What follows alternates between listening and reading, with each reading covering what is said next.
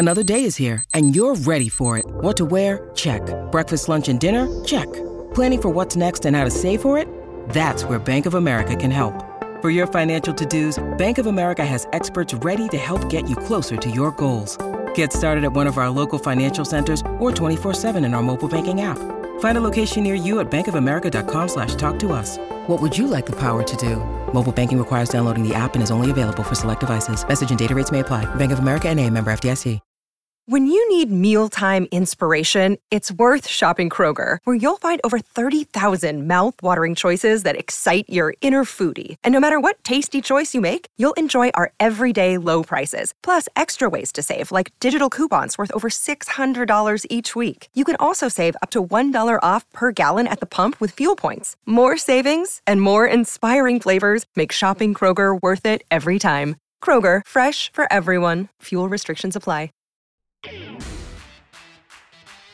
Hello and welcome to this week's edition of the Ducks Confidential podcast. I am James Crepea, the Oregon Ducks beat reporter for the Oregonian and Oregon Live. Of course, that is where you can find all my work and all the work of all the folks at the Oregonian and Oregon Live, and as it pertains to Ducks coverage in particular. And obviously, Bill Oram was in the game, was in Berkeley for the game at Cal, which we'll be going over here today on this week's edition of the podcast, and also set you up for this week's matchup at Colorado as well. Not going to be a particularly lengthy review or preview for that matter. We will chat with Brian Howell of the Boulder Daily Camera. Want that conversation to really be the focal point of this week's edition of the podcast because, again, credit credit where it's due and kind of where the conversation needs to be. Colorado's obviously a program in transition. We're not going to make a whole lot about the game necessarily in the matchup because I think the outcome is kind of a foregone conclusion here with a nearly 5 touchdown point spread. But point being that there are some fascinating things worth paying attention to for Colorado in terms of long game and when you're making a hire of a new head coach, not that long removed from obviously the last head coach and that tenure, and even the very short tenure of Mel Tucker before that. So it's a program that's obviously seen better days, but we'll get into more on Colorado with Brian Howell, like I say, with the Boulder Daily Camera coming up. But first comes first, and that is Oregon's 42-24 win over Cal, a game where they win by 3 scores and can absolutely, not just did walk away feeling as though they coulda, woulda, shoulda done a whole heck of a lot more. Scored a lot more points, that they left points on the field, and they did. And there's no way around it. And yet you score 42 points. They throw for 412 yards, Bo Nix. And the 3 touchdowns, 2 interceptions. The 1 interception, is totally irrelevant. Final play of the half. 3 touchdowns, 1 interception of consequence. 412 yards, 586 yards of total offense is the most Cal has ever allowed under Justin Wilcox. In 6 years at Cal, and one of the highest totals he's ever had against him in any capacity in a college head coach, defense coordinator, you name it. So even on a game where Oregon scores 42 and feels like it could have scored 63, if not more, it still had and produced an incredible volume of yards, of points, of first downs, of you name it, particularly through the air. And through the air and doing so by leaning on the running backs and the tight ends. And that's, to me, where as much of the credit and praise for the offense goes, obviously, to Bo Nix, because it usually ends up with the quarterback regardless. Noah Whittington had a terrific day. I thought arguably not just his biggest play, but one of the biggest plays of the entire game was his 29-yard touchdown catch. Not just because of what it did to the score and how that absolutely unequivocally sealed the game at that point, but just the manner in which, he catches the ball over the middle and just goes straight down the middle with a head full of steam and barrels into the end zone and tumbles in and takes the hits on the way. That was as kind of as good an exclamation point in a game that was not going to be competitive in the first place to really cap off a authoritative and decisive and commanding win at that point as you're going to get. And yeah, it came with a slower start. Yes, it did. Yeah. And some of that slower start was on the opening drive. All right, a little bit of credit to Cal. after that, it was just Oregon stubbing its toe over and over and over again.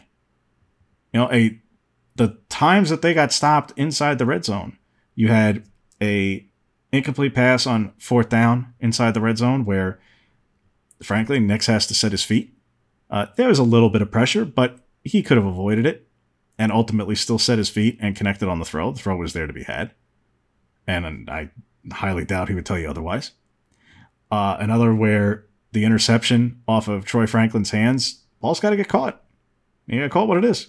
It's in his hands, goes off his hands. It's going to happen every so often, and just because it's in traffic means that it goes off his hands into a defender. All right. Not, suboptimal, to say the least.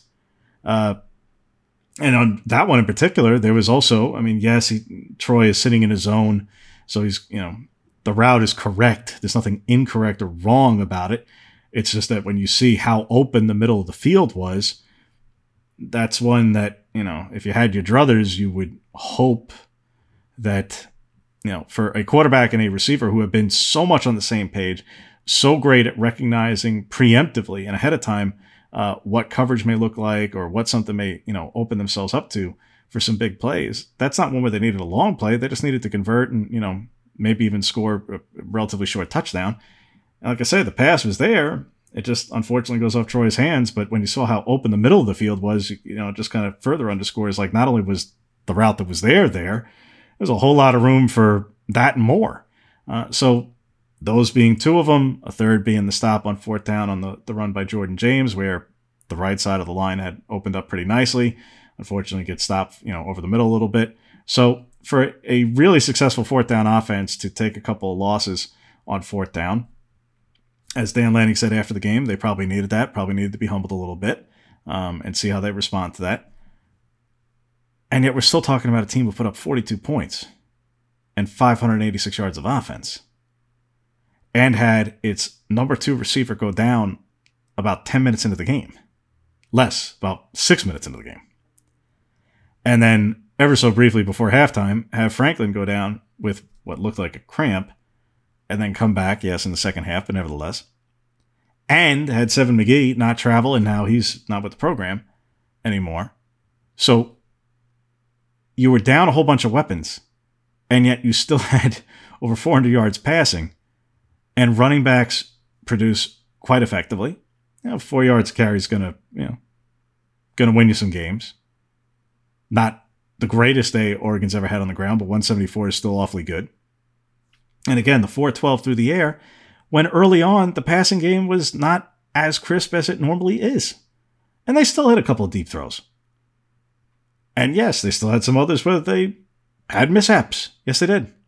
Whether it be the misconnections that I already referenced or the drop ball that is absolutely a walk-in surefire touchdown that Chris Hudson had go off his hands. Yeah.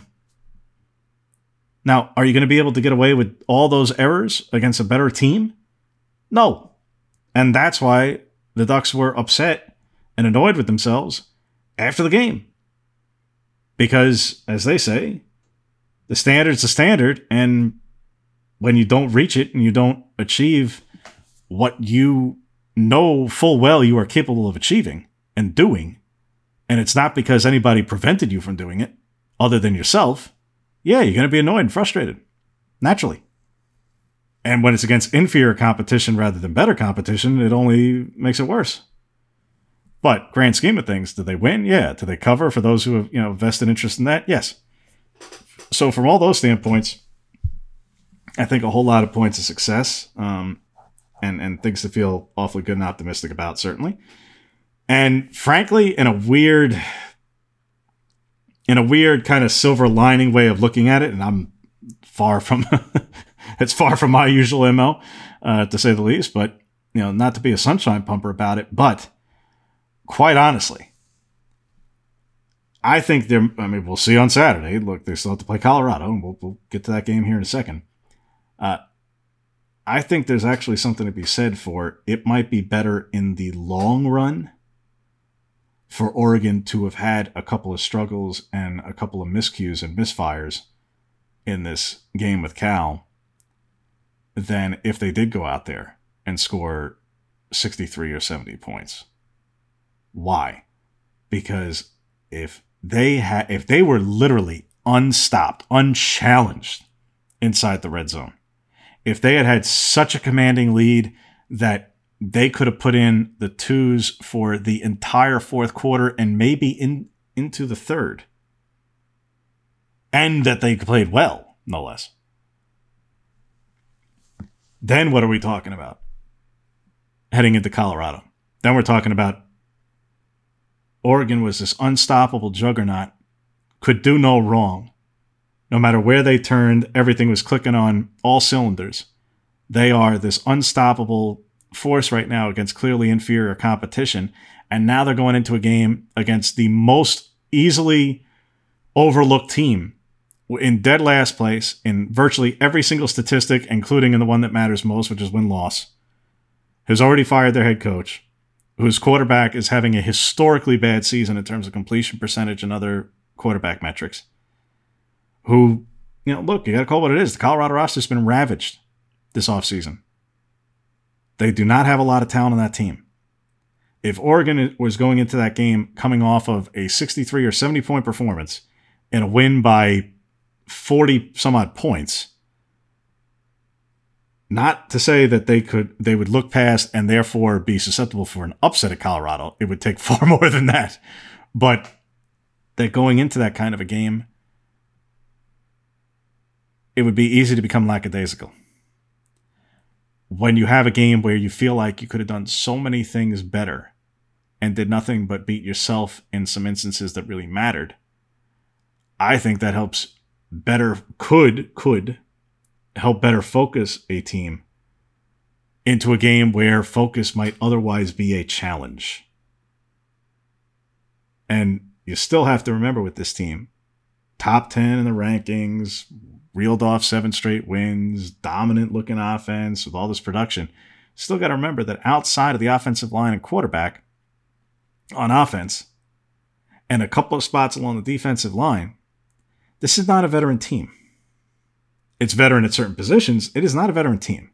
This is still a younger roster. So if they were coming off of just absolutely beating the brakes off of Cal to the point of what could we possibly nitpick or point out as areas to improve, then I think heading into a game like Colorado, where there is literally nothing that can be said to point out anywhere that this game should be competitive, you're still talking about young people and they're people. They're gonna look at the challenge. You want them to respect the challenge at the same level? Stop. You got to be fair. Not to say that you want them to, you're going to accept them to go goof off, but you got to be realistic. Well, like I say, in a weird silver lining sort of way, I do think having a game where, by way of performance, there's plenty of areas that can be pointed at and say, we could do that a whole heck of a lot better, and that's entirely on us. Well, that's something you can say inside the program to go do. Again, whether they do or not, we'll see on Saturday, but it doesn't mean one thing to me one way or the other, but I do think that is something internally that could help in that perspective. Now, having said all that to set us up for this Colorado game, I say I'm not going to get into some long-winded preview here, and again, we'll chat with Brian Howell of the Bowling Daily Camera to get into the preview more than I can do it justice. But the bottom line is this game absolutely should not be competitive.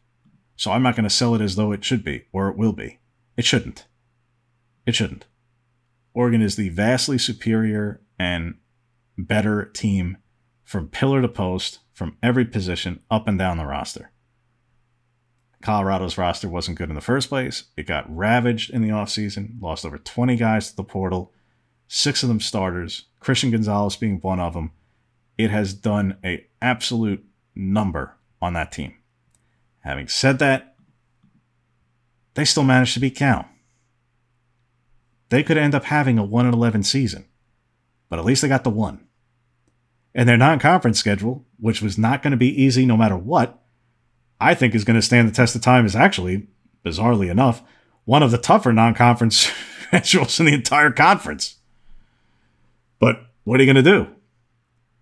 They have to improve everywhere. We get all that. And we'll chat with Brian about that, about Where do they look for a head coach? What do they need to do? All those sorts of things. But for the here and now for this weekend,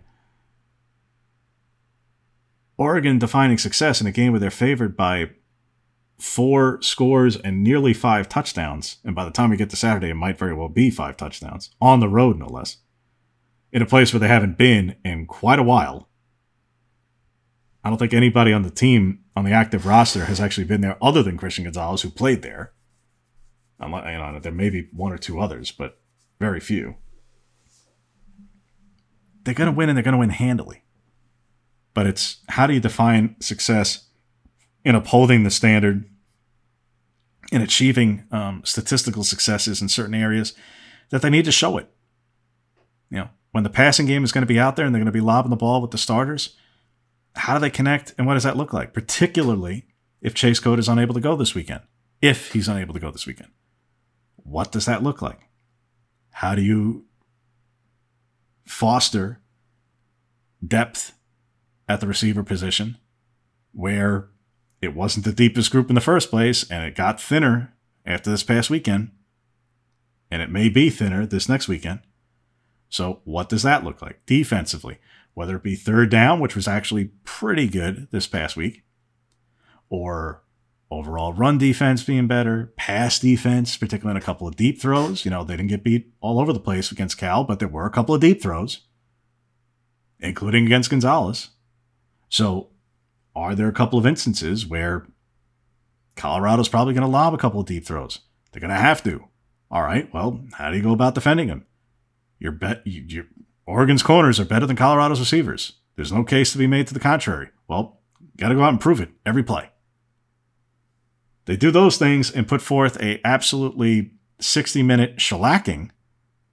And now that we're getting into playoff committee ranking time, where style points and strength of schedule and every which one of these metrics and game control and all that stuff matters. Yeah. If you're a Ducks fan, you want this to be as lopsided and ugly as possible.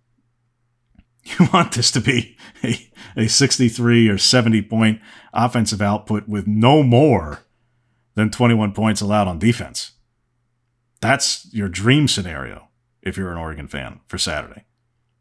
Combined with obviously everybody being healthy and that way the Ducks are in a optimal position from a roster standpoint entering their final 3 games against what is going to be and should be 3 really good games as November continues.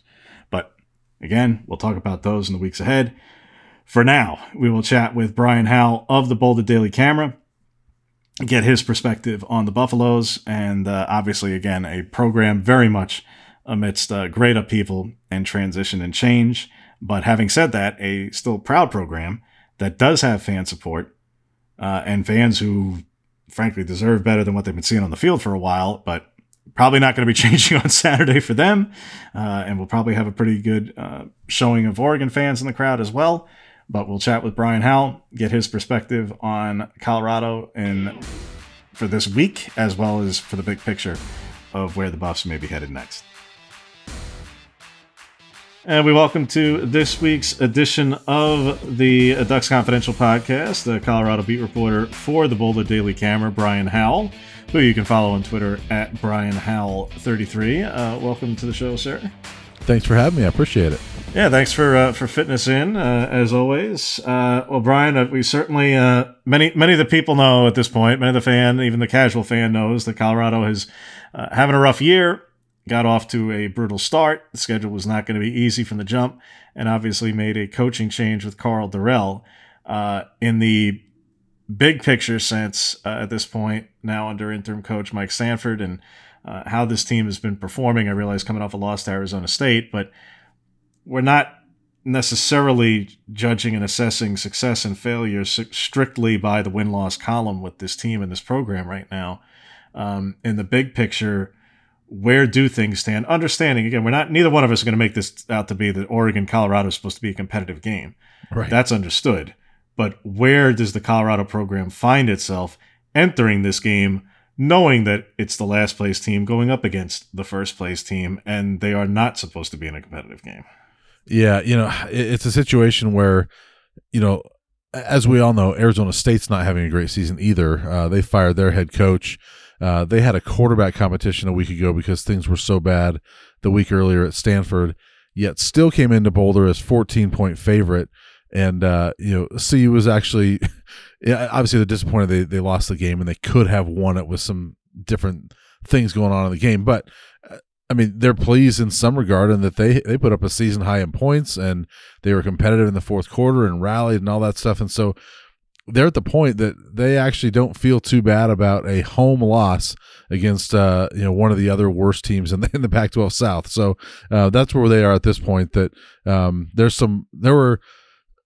it's amazing. I don't think I've ever written about more moral victories after a loss than I did on Saturday night. I was going to say, watch a little bit of the post game with Sanford. It really, I don't even need to watch ASU.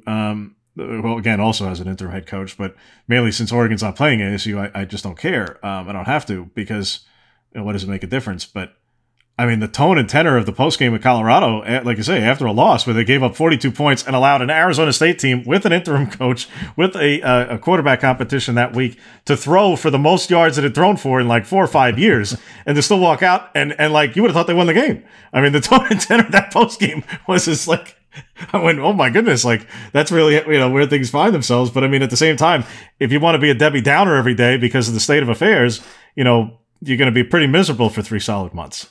So I understand that too. And I'll put it this way. And Mike Sanford made this point to us. He talks to us on Sunday nights, and he made this point, and he's right in that it's now 3 games since he took over, and in 2 of the 3, they actually had a legitimate shot to win the game, and they won 1 of them. And the 5 games before he took over, there was no shot. There was the TCU game to start things off. Actually, ironically, TCU, who's now one of the better teams in the country, that was probably their best shot to win in the first 5 weeks. That was a go back and look. That was a competitive football game until late in the third quarter, and TCU took ran away at that point. But 2 of the last 3 weeks, the Buffs could have won, and I wouldn't say should have, but they could have won on Saturday night to go 2-1 under Stanford. Obviously, they're 1-2, but that, I guess that's where things stand, is that they're playing better football, and there's this excitement, and there's the words joy and fun and all that stuff have been big words under Stanford, and it sounds kind of like orange slices, things like that, but that's what he's done, is he's brought some excitement back to the program, even though they're not winning. And again, credit to the Colorado fan base who's shown up nicely still. There are fan bases out there who have teams worth cheering for who don't show up. This is a team and a program who obviously, this is going to bottom out by way of the season. There's no way around it. And their November stretch is absolutely brutal. Starting with Oregon on Saturday, then, at USC, at Washington, and playing Utah at the end. Needless to say, Colorado's going to be a dog and a big dog in all 4 of those games. So this could very well be a 1-11 season. And they're still showing up. They got 40,000 people there this past weekend. I'm sure there'll be a significant crowd on Saturday for Oregon. There were 50,000 people in a listed attendance for the Cal game, and of course they win that one. This is a fan base. These are people who are proud, and they want to support a winning program, and they know they're not going to be doing it right now, but they're still supporting it. And what did that Cal win? And all right, yes, this one, this past one was close, even though they gave up a whole bunch of passing yards and stuff. But the fact that they are in a different space, that if this was the same result, but Karl Dorrell was the coach, there would still be this dark cloud hanging over in terms of what the future is. It's understood that the future is going to be changing, but what has the coaching change mid-season actually meant to changing a bit of the temperament and mood around things at the moment?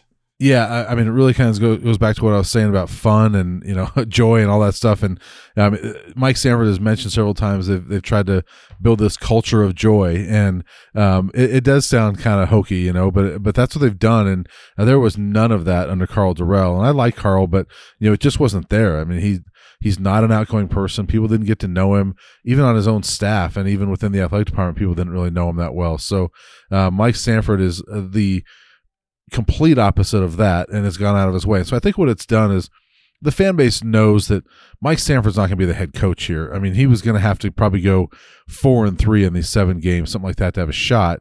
He's 1-2, and he's not going to win the next 4. So you can't hire a guy that goes 1-6 down the stretch. So he's not going to be the guy. But I think what it's done is it's brought some excitement back, and to where the fans know this is changing.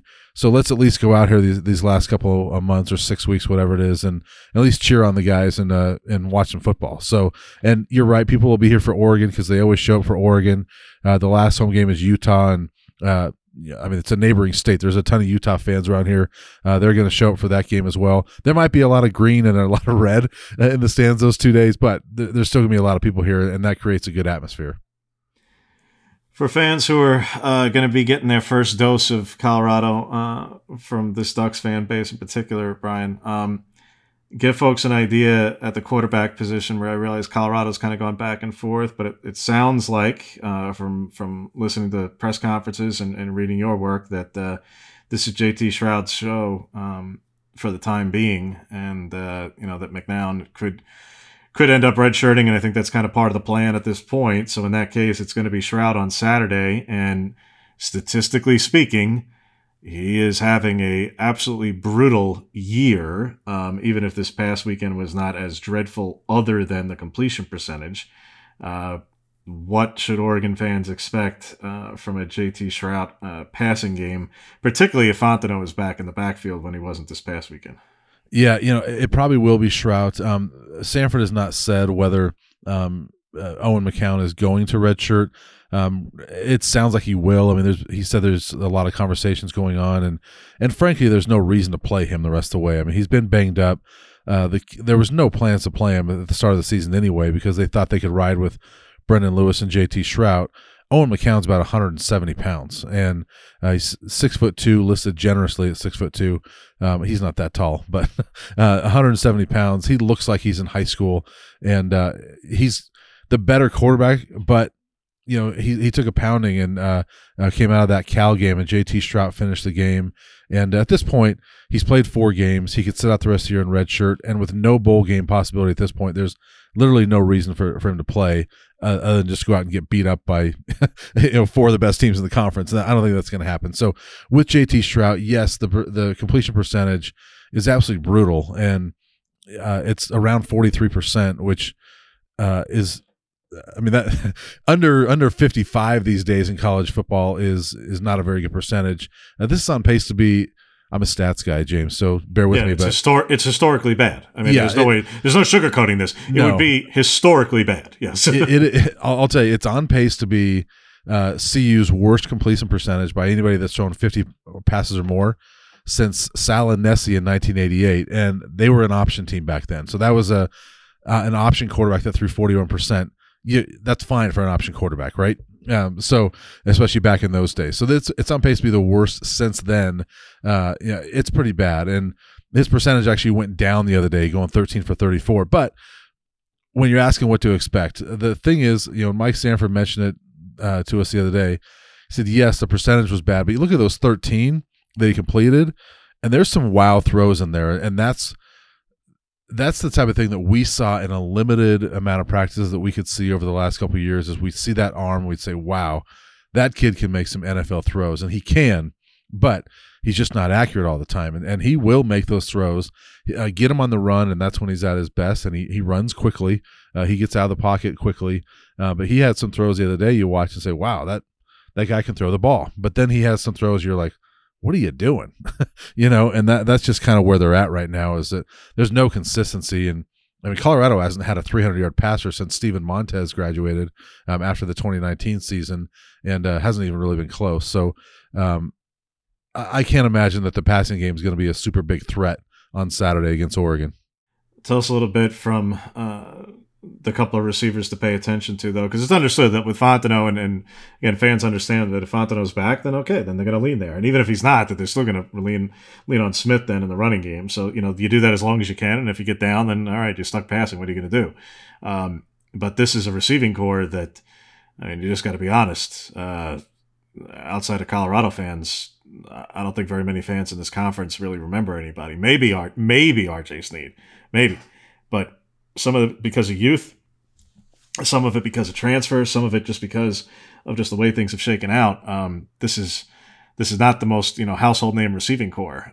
So whether it's Jordan Tyson or Daniel Arias, who should fans be at least mindful of in terms of who will be drawing Christian Gonzalez's attention in his reuniting with his former team?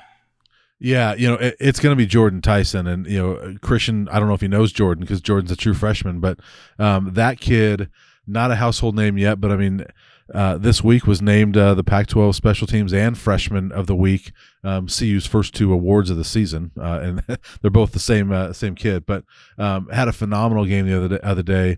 That kid's going to be a star, and if it's going to be at Colorado, we're going to find out, I guess, this winter. But that kid's really good. And we started hearing his name in the summer before our preseason camp even started. And he wasn't, one of the highest recruited guys in this class. It was kind of like, really? That kid's turning heads? And so then you get into fall camp, it's like, oh, they keep saying his name. And it's taken a little while, but now he's taken over as that number 1 guy. And, Daniel Arias leads them in catches, but he's had so many drop issues that they actually benched him on Saturday. He didn't play on offense. He played strictly special teams. He had started every game up to that point, was leading them in receiving, and didn't play. I don't believe he played a single offensive snap.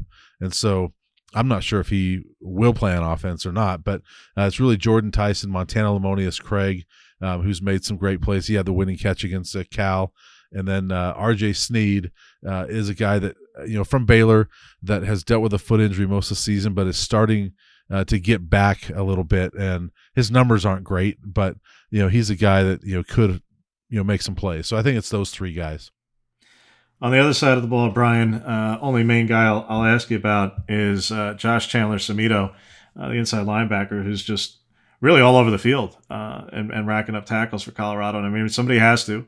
And he's not the only one with tackles, but he's got 66. And the main numbers that jump out are the 10.5 for loss, with a couple of sacks, and he's providing the production. And this is a transfer from West Virginia, who comes in as a grad transfer. And I realize, like in years past, we would talk about Nate Landman, and whether he was hurt or not, and just the sheer tackle machine that he was. So someone in this defense is going to have a whole bunch of tackles. One, how and why has Josh Chandler-Samito been this productive, particularly in a TFL standpoint? And 2, to his story, what did he say even before the season got going in terms of truly why he chose Colorado? Because he only had 1 year to go, and this was not exactly a state secret that this was not going to be a very good season for them no matter what happened. So I'm sure there were other suitors. This is a guy who played at West Virginia and had like 110 tackles a year ago. So this isn't a guy who's just, he was buried on the bench and he's going off somewhere just to play to the maximum. He was already playing a pretty big role. So how has he been able to rack up 10.5 tackles for loss at Colorado, and why did he choose Colorado in the first place?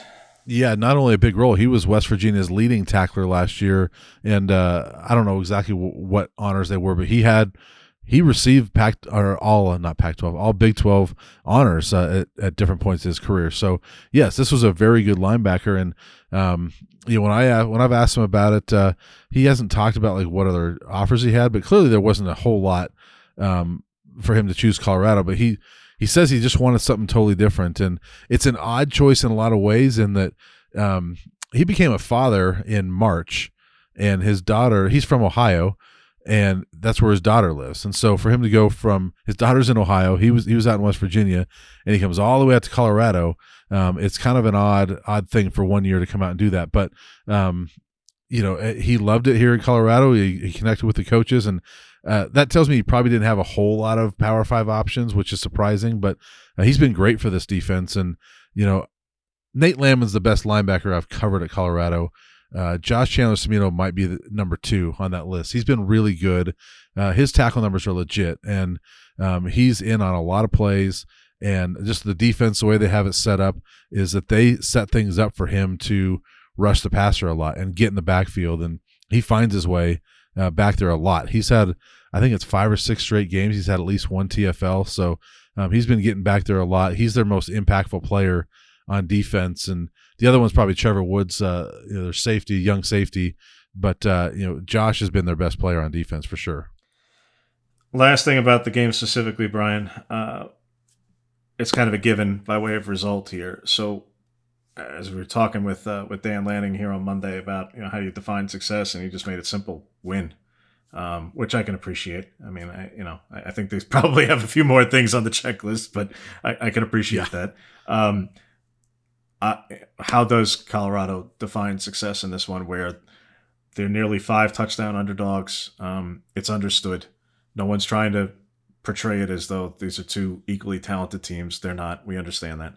So what is it that they'll be looking for? What will they have to do to have Mike Sanford go into the postgame in Boulder Saturday night and come in at least upbeat, if not necessarily chipper necessarily, but upbeat as he was a week ago after a loss to ASU? Well, before I said, with all due respect to Dan Lanning, who I don't know, I would not define success as winning if you win by 1 point or it's a 1-score game. And you know that. But I mean, in my opinion, you're closer to this Oregon team than I am, obviously.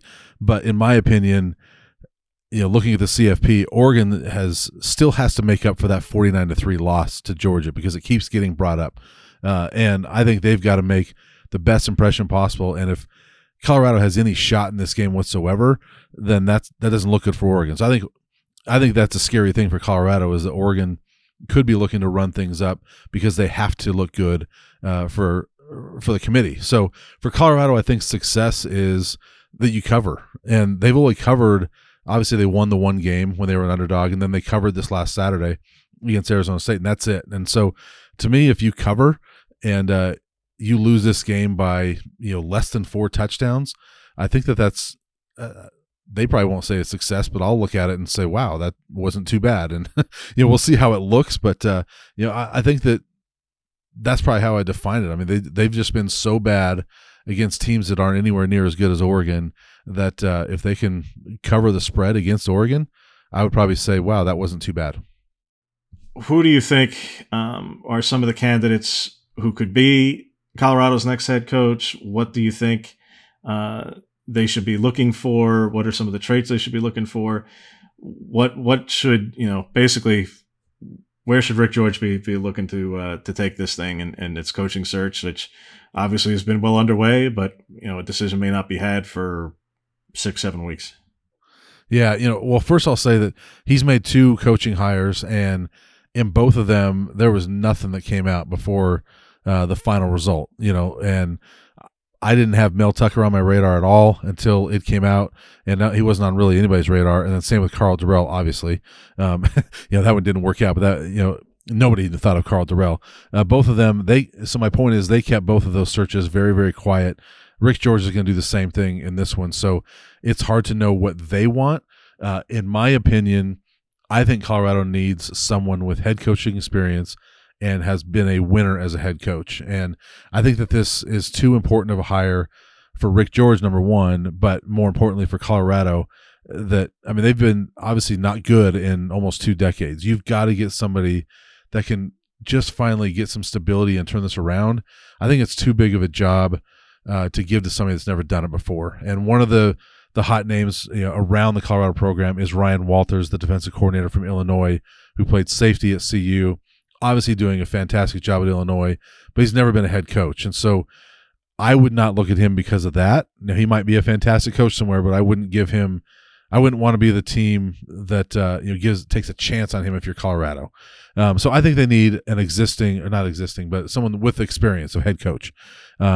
My favorite guy is a guy like Bronco Mendenhall that just got out of it last December to kind of take a break. He wants back in. He lives out in the West. He actually is doing a podcast this fall that I've enjoyed listening to. That just listening to him, he fits the profile perfectly for me for what Colorado needs, and I think that he could come in here and do a good job. The interesting one, as we're doing this, a new coach has emerged all of a sudden on the market, Brian Harsin. Obviously, it didn't go well at Auburn. We all know that. I don't think he was ever a fit there. It was kind of one of the odder fits that we've seen in recent years. I think he'd be a much better fit at Colorado, and so that name intrigues me. You've also got guys like Tom Herman is sitting out there without a job that has won, and so I look at guys like that. If you want to go lower level, I think Troy Taylor is a really interesting name with what he's doing at Sac State. So I think the list is long, and I don't know where Rick George is looking at this point, but I look at it at guys that have been head coaches. It will be certainly an interesting one for sure. And I think beyond any one characteristic. I think whatever that whoever is hired, what their background is by way of offense, defense, whether they were head coach before, will speak to some of it. But I think something like where are they going to bring things in terms of recruiting? Because what is the vision? What is the vision? What is the goal? Is this to become a much more wide open offense and play a different kind of style and try and make that work in Colorado and the Colorado climate, particularly in November when it's not necessarily that easy to play that style all the time?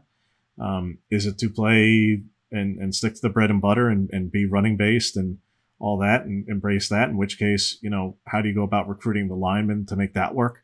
I think those sorts of things will speak to it. I think the geography of, is it going to be continued to be based on recruiting in Texas? Is it going to be based on recruiting in what's left of the Pac-10 footprint? Any number of questions certainly will come up in Colorado's decision. It is one of the more fascinating openings because of those factors. I'm not saying it's the top opening in the league. I'm not saying it's the top opening in the country. I'm saying it's a fascinating opening because of all the myriad factors, because I think everybody can agree that Colorado should be better than what it has been for several years now, not just under Karl Dorrell, but it's all right. But what is the plan to get there, and what is the vision to get there? And I'm not sure that. Honestly, I don't think Dorrell really necessarily had a great one that anybody ever got to see. And Mel had 1 year, and you never really got. There may have been an initial groundwork, but beyond that, you really didn't know. So certainly fascinating from that standpoint. Which brings me to the last question, Brian. Having said all that, whoever it is, what's the first 2 or 3 agenda item things in order to overhaul this roster that you think they need to do? I mean, obviously it's bringing a whole bunch of talent, and they're no longer capped off at 25 initial signees, so they can go crazy in the portal and have an incredible amount of roster churn, which I would imagine that they probably will. But what is, if the new head coach gets hired tomorrow, says, all right, Brian, come into my office, give me your thoughts. What are your 2 or 3 things that you say you got to do this, or you're in a world of hurt? Well, the number one thing to me is, for all the faults that Karl Dorrell had, the class that he brought in this last year is actually pretty good. And you look at Jordan Tyson, and who knows what he'll look like against Oregon with all that talent. They might be able to shut him down, but just go watch the highlights from this last week. The kid is phenomenal. You've got to keep him here, and it's not just him. And there's so many true freshmen playing, and some of it's need. I get it, but Van Wells is a starting center as a true freshman. They love him. They think he's an NFL type talent. Anthony Hankerson's a running back that because of some injury he's played, but he looks really good. There's a lot of good young talent that are in their first or second year at Colorado, and the number one thing this coach has to do is sit down with each one of those guys and beg them, if he has to stay in Boulder, because we saw last year they lost 23 guys, but it's not the numbers that hurt. Most of those were okay attrition. It's the 6 starters that left that really hurt, Christian Gonzalez being one of them, and to me the most impactful loss that they had. You've got to keep these guys here, and you're probably not going to keep them all, but the number one thing this coach has to do is sit down with each of those guys and keep them here, and do everything you can to keep them here. Number 2, you've got to get in the portal and find a quarterback. And I don't know whether Owen McCown's going to stay. I don't know whether they believe in Owen McCown to be ready next year or not. We'll see what the next head coach does. But they have not had a quarterback drafted since Coy Detmer in the late 90s, and have not had great quarterback play really since then. You've got to get a quarterback if you're going to do anything. And so you've got to get in the portal. Quarterback would be one of my top things, but you've got to be heavy in the transfer portal. And those 2 things I think are going to be huge for this program to get going. I still think next year is going to be a struggle, but if you want to get to a bowl game by 2024, those 2 things are important. No question. It's going to be a massive roster overhaul. It's going to be a big undertaking for whoever the head coach is. But for so many of the positions that are open out there, whether we're talking about Colorado or Arizona State, or whether we're talking about Auburn, or we're talking about, you name it, all the jobs that have opened already and probably a few more to come, that everybody's relative position is different and arguably better than it was a year ago, 2 years ago, 5 years ago, because the rule changes. Because you can have a massive roster overhaul in a single offseason. Nobody could ever dream of the possibility of bringing in 40 or 50 guys in a single offseason. It was impossible. You can never do that. Now it's not only possible, it might be incredibly likely in certain places. And the scale of the rebuilds that some programs are going to have to undertake, it may be a matter of necessity in certain spots. So the scale of the rebuild is enormous, but at the same time, the scale of the flexibility is unprecedented. So it will be, again, that's why to me, I think it's a fascinating thing to follow here this offseason. Like, we start to see the foundational aspects of that being laid at Arizona, for example. But when Jed got there a year ago, he couldn't bring in 40 guys in a single offseason. They darn near did, but they couldn't quite get there. They got real close. So it will definitely be fascinating. Well, again, he is Brian Howell. Go ahead. I will say, can I add one thing real quick? Yeah. I agree with you in that, for the most part, it's maybe better. I think it's scarier though when you're at a place like Colorado that. I've used a baseball analogy. CU is kind of like the Oakland A's. You think of Moneyball, Oregon, Ohio State, Alabama, whatever. They're the Yankees. CU is like Oregon State or not Oregon State, the Oakland A's. I wouldn't go that far. I don't know where that came from. I don't know. You know what I mean though, the Oakland A's. So the Oakland A's were a farm team basically for, the Yankees for a number of years, right? That's what Colorado's got to be fearful of right now, is this portal opens that up to where you've got a Jordan Tyson, you've got a Trevor Woods, a Nico Reed, who's a pretty good cornerback, young guys that are playing well for you, but are they going to stick around? And so that's a hard thing for this next head coach. Is you've got good young talent at Colorado, but will it be here in January? The only thing is, though, is that the G5 is in that position too. And that correct. Yeah. Colorado still offers the opportunity to play on the Power 5 stage that somebody who's in not just the not lower half, really the lower at least 2/3 of the group of 5 simply does not have anywhere near approaching that possibility. They just don't. Yeah. They just don't. So the opportunity to play on a bigger stage against better competition is still there. I'm with you in that, they have to worry that if a player gets too good, they're gonna leave and move up. Well, it works the other way too. They may lose guys on the way up potentially, but they're going to be able to poach guys for guys who are playing better at the level beneath, which is the G5, which is, the Mountain West, which is Conference USA, which is what's left of the American, and the reshuffling there, and the Sun Belt, and you name it. They'll be able to shuffle through there. And especially, again, with the number of openings out there, guess what? They're going to hire a coach. All these places are going to hire coaches. And some of them are going to come from the group of 5 ranks.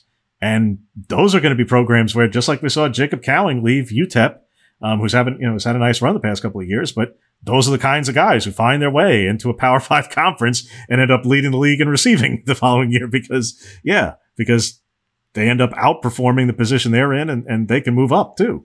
And that's I think the position where Colorado can probably find some traction is, hey, we can offer you the bigger stage and an opportunity to try and prove yourself. And they can take early on at a new coach's tenure, a couple of swings on guys and play with house money a little bit and offer guys that opportunity on short term, on a 1 year, 2 year commitment kind of basis.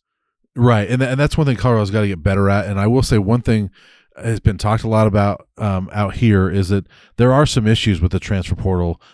It's tough to get eligible at Colorado for those second and third year guys like a Jacob Cowing, because there's this progress towards degree for the NCAA. Yeah. Well, some of the issues are some of the standards are tougher at Colorado. They just don't accept a lot of the credits that I'm just using him as an example because we mentioned him, but Jacob Cowing, those credits could get him into Arizona, but maybe not Colorado. And so there's an issue there. And so when we've seen Colorado's transfers in the last couple of years, it's guys that are grad transfers or first year transfers, and they're typically guys that have not played yet or not played very much. I mean, one of their best transfers was Tommy Brown from Alabama, and he's been a really good right guard for them, but he didn't play at Alabama at all. Josh Chandler-Samito was a rare one that he was the leading tackler at a Power 5 team and came here. That's why you're asking about him, because it's weird, right? Why did he go to Colorado? Most of their transfers are guys that didn't play very much.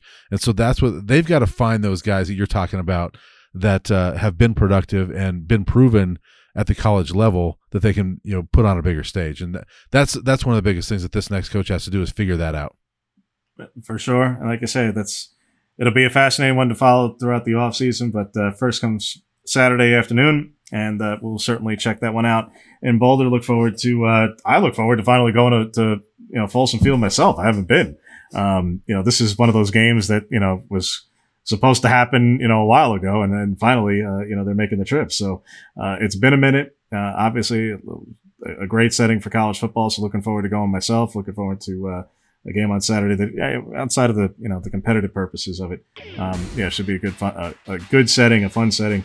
And again, for the long picture for Colorado's purposes, yes, something to pay attention to, obviously, in the weeks ahead as well. Again, he's Brian Howell of the Boulder Daily Camera. You can follow him on Twitter, as always, at Brian Howell 33. Thanks again, as always, Brian.